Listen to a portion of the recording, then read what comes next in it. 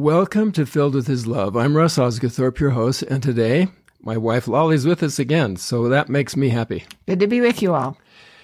There's a phrase we often use called learn by heart, which really means commit to memory. And it's interesting, we don't say learn by mind or learn by brain, since the heart is the seat of emotion and one might say the center of the spirit. Committing sacred text to memory is different than memorizing the periodic table in chemistry, for example, or the times tables or anything else we memorize. God's word has the power to change us, to lift us and to strengthen us, to help us draw closer to Him. And that's really the goal of this podcast. I want to find every way possible to help us come closer and have a stronger attachment to God, to the one who gave us life. And scripture memorization is definitely one way we can do that. It can't be forced. Those who memorize need to do it because they want to do it. But it has been our experience that once a child commits a verse to memory, that child wants to memorize more.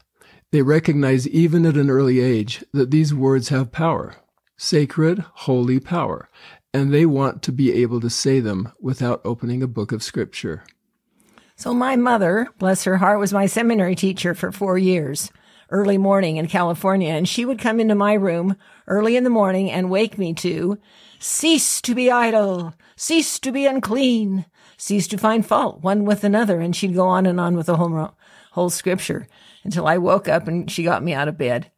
And after 4 years, I could memorize that whole scripture very easily. It was lots of fun. And so we also had our children memorize that too. When we were raising our kids, we wanted them to develop love for God's word, so we memorized scriptures often in our family home evenings. We would post a scripture of the week on the refrigerator for everyone to memorize, and then we'd practice the verse together throughout the week. One of the first scriptures we memorized was Benjamin's famous, "And ye will not suffer your children that they go hungry or naked, neither will ye suffer that they transgress the laws of God, and fight and quarrel," emphasis there, one with another, and serve the devil. This particular scripture was reviewed and referred to often. We also had a fun time with our family reunions. We did. With our extended families. We always have a scriptural theme for each reunion. For example, look unto me in every thought, doubt not, fear not.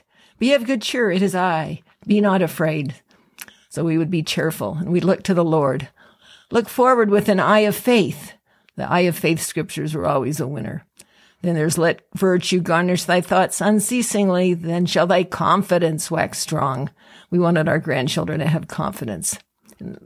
And then even we had some that are a little more difficult, we put hand signs to.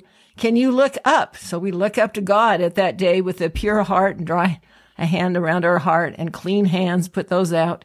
Can you look up with the image of God engraven upon your countenance? So this was a real winner to use the hand signs to help the little ones learn it. One of our daughters has her children rehearse their family scripture for the week or month as she drives them to school each morning in the carpool. I remember 1 month they memorized the whole Moroni charity scripture. All occupants of the carpool, including the neighbor kids, memorized scriptures. They all got it and memorized it and showed it to me on a video. It was fun sometimes listening to them in the car, because if we would call her and she would be there in the car with all of her kids and she would have them say the scripture. It was always fun.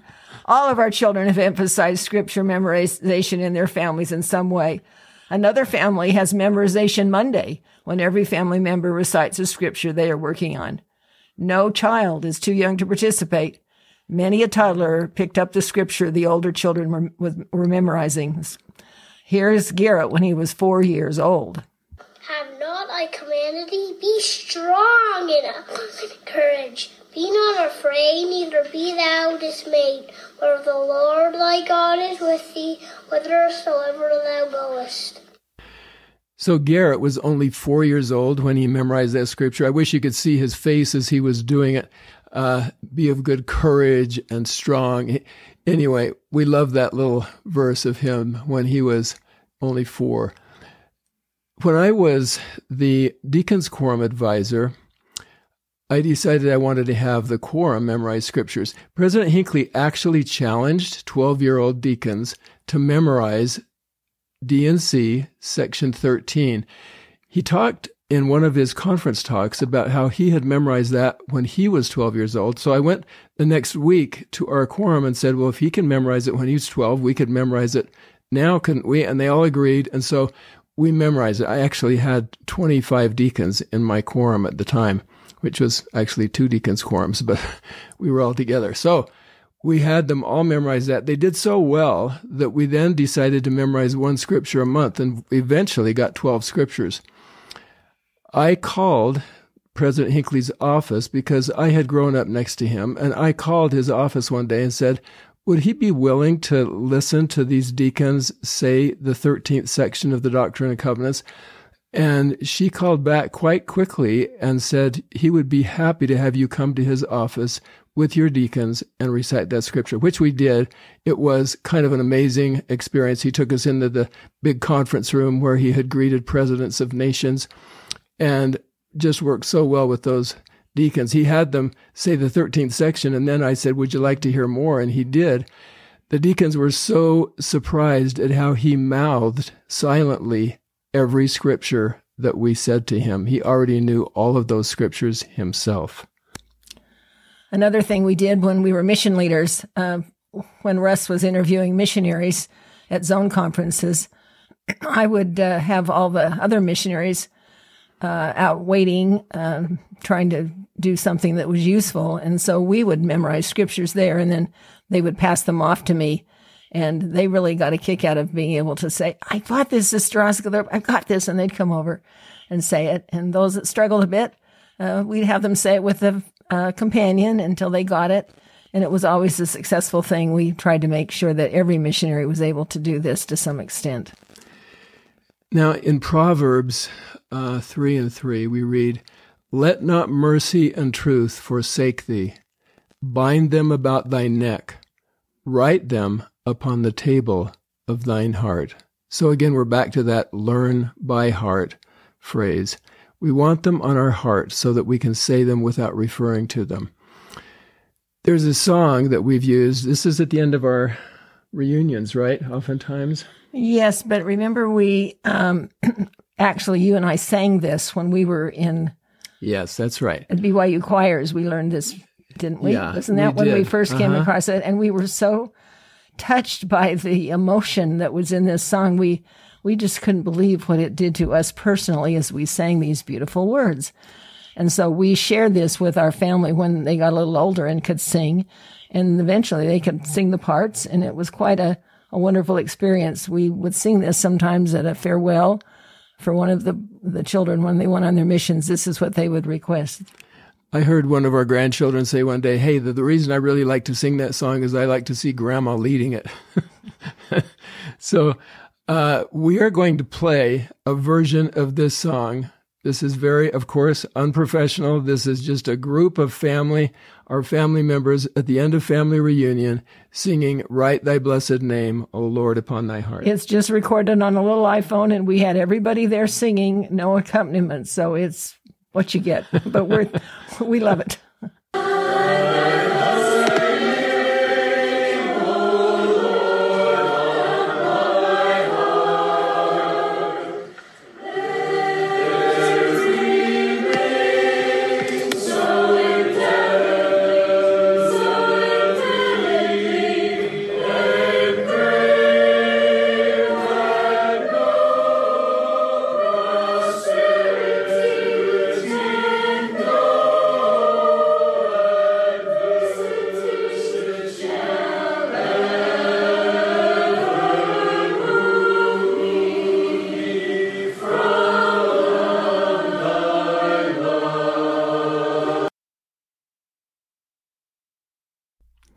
We've always loved those words.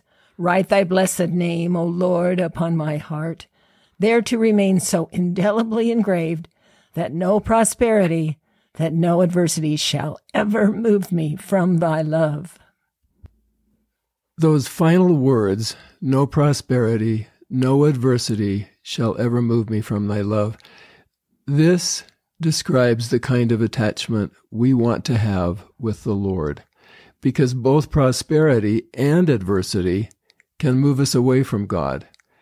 This is a fervent prayer, much like Mormon asked in Moroni 7, pray unto the Father with all the energy of heart that you can be filled with His love. This entire song is a prayer of divine attachment, a plea to the Father that His name might be written on our heart, that it takes precedence over everything else in our lives, our problems, our successes, our worries, our delights, everything. So, my invitation to you today is, I hope if you haven't done it recently, you will memorize some verse of Scripture that means something to you, that you want to commit to memory, that you want to have written on your heart. And that if you have children or loved ones that you would like to have memorized Scriptures, that you'll encourage them to do the same. Let's all write something on our heart. See you next time.